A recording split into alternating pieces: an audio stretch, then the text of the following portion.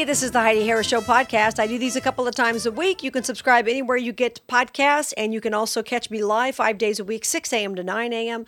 on AM 670 KMZQ. If you forget all that, go to HeidiHarris.com. All my social media, books, blog posts, all that stuff are all tied up to HeidiHarris.com. I'm going to start posting some segments of my show. Normally, I don't do that. I try to make the podcast about something different than the show, maybe an interview I did that I didn't want to do on the show because I have very little time or whatever it might be. But I'm going to start posting specific segments of the show. So I'm going to start doing these podcasts a little more often. This morning I did one on a bunch of illegals apparently who were recently surveyed in Nevada complaining about the fact that they don't qualify for benefits. I mean, you can't... Yeah, you can't make it up. So here's that segment this morning. And I'll try to put 1 or 2 or 3 or 4 of those up a week just so you kind of get a taste of what the show's like if you're not somebody who gets a chance to listen all the time. Here we go, my friends. You wake up. She opens your eyes. The Heidi Harris Show on AM 670 KMZQ. Good morning. How you doing? Glad you're here. Let's start with something funny, and then we'll get to something a little more serious. Nevada ranks 7th in the rate of women killed by men. We'll get to that coming up after the break. It's a pretty sad distinction, got to tell you. There's a new report that's been released out by Make the Road Nevada, an immigrant advocacy group, and the Center for Popular Democracy, quoting some of this from the Nevada Independent, that says that 7% of Nevadans who are undocumented, apparently they say there's 7% of them, have been excluded from federal and state relief efforts during the pandemic. Right, because you're not supposed to be here. Hello? You get to the back of the line, buddy. I know people who've been born and raised here who can't get the money they're supposed to get out of unemployment. Hello? Give me a break. I have a friend who's run a business for 15 years, born and raised here, can't get a dime out of unemployment for the time she had to be closed. They denied her. She has tax records going back 15 years. They denied her. And you're illegally just waltzed in here and you want what? Okay. So they talked to 148 Nevadans, mostly in Las Vegas and North Las Vegas. Okay, fine. You never know what to make of these particular surveys, but I'm just going to stick to the principle. I always stick to the principle because, these people will just whine. Make the Road Nevada director Leo Murrieta, he said that corporate profits should not come first. Corporate profits. Well, if corporations don't make profits, my friend, you don't have a job. I hate to break it to you with basic economics. He said the livelihood and survival and prosperity of all working families in Nevada should be everyone's first priority. I don't know what to say to folks like this. If a corporation doesn't make money, we don't have jobs, my friend. Do you understand that, Mr. Murrieta? Do you get it? Are you understanding that? Comprende?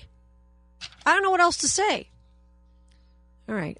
This frustrates the hell out of me because these are, and I'm not saying that people don't matter, but there are people who were born and raised in this country who can't get what they need, who are losing everything. And you're whining because illegals who shouldn't even be driving on our streets or working in our businesses are not getting, free stuff from the government?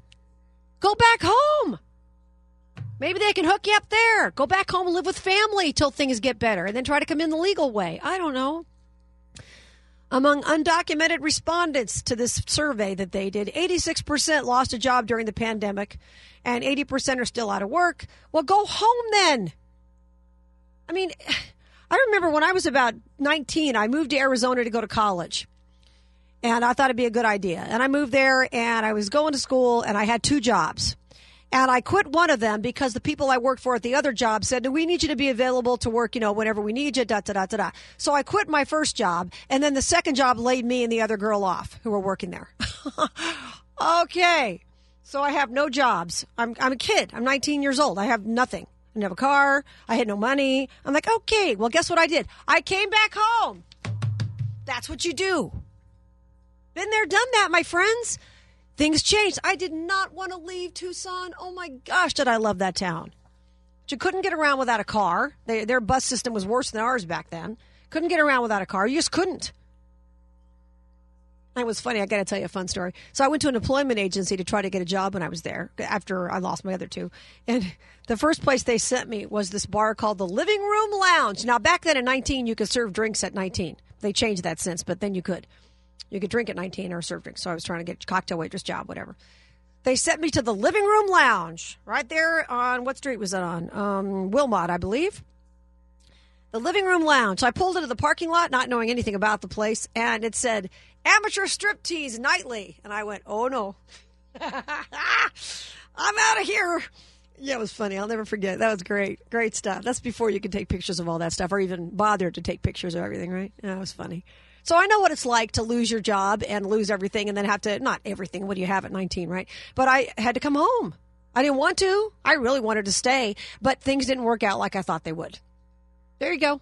And jobs were hard to come by. This is like in the early 80s when, the economy wasn't that great. And if you didn't have a lot of job skills, it was even worse. And I was trying to go to school and this and that. Came home. Had to. Didn't want to. Had to. Come back to Vegas. Within a week, I had a car and a job. It was a much better economy. And got back on my feet. Boom, boom, boom, boom, boom. Back out the door I went. But sometimes you have to do that. That's what you do, my friends. 86% lost a job during the pandemic. Well, go home. Please. I don't care what they work in. I mean, this ridiculous notion. I remember years ago, I went to a homeless shelter here in town. This is back when I first started in talk radio. We went out to this homeless shelter, and we were talking to various people who were at this homeless shelter. And there was a couple there, a young couple who had a baby, and they'd been living in this shelter for a year. And the reason they were living in the shelter is because they'd come to Vegas for whatever jobs or whatever, and things fell through, just like what happened to me in Arizona. Things fell through, so then they moved into the shelter. And I said to them, they were from California, I said, well, why don't you, well, you got family and stuff at home. Why don't you go back there? Oh, no, we want to make it on our own. I'm not kidding, guys. That's what they said with a straight face.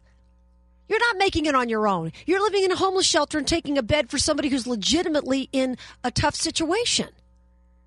But when you have things that change in your life, the first thing you should do, if you can, is go back home. Sometimes you have to go back home and hit the reset button. That's what I had to do. I don't have any patience for this crap because I've been through some of these things. Just go back home, wherever your home is. Wisconsin, El Salvador, I don't care. Canada, go back home if you're illegal and you don't have a job. That's a duh. Okay.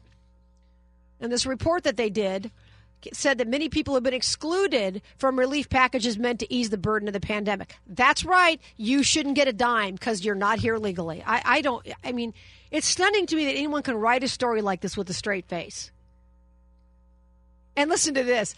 They did a survey. One survey respondent said they didn't agree with the government only aiding people with Social Security numbers and characterized that decision as saying people without them aren't human. No, it's not that you're not human. It's that you're breaking the law. This other person said, I think everyone who works and pays taxes with or without a Social Security number should be able to get the stimulus check. Well, I'm glad you think that, honey. Go back home and see if they'll give you a stimulus check. Okay. And do I have to? No, I don't have to go into it. I don't know what to say to people who are that dumb. I don't.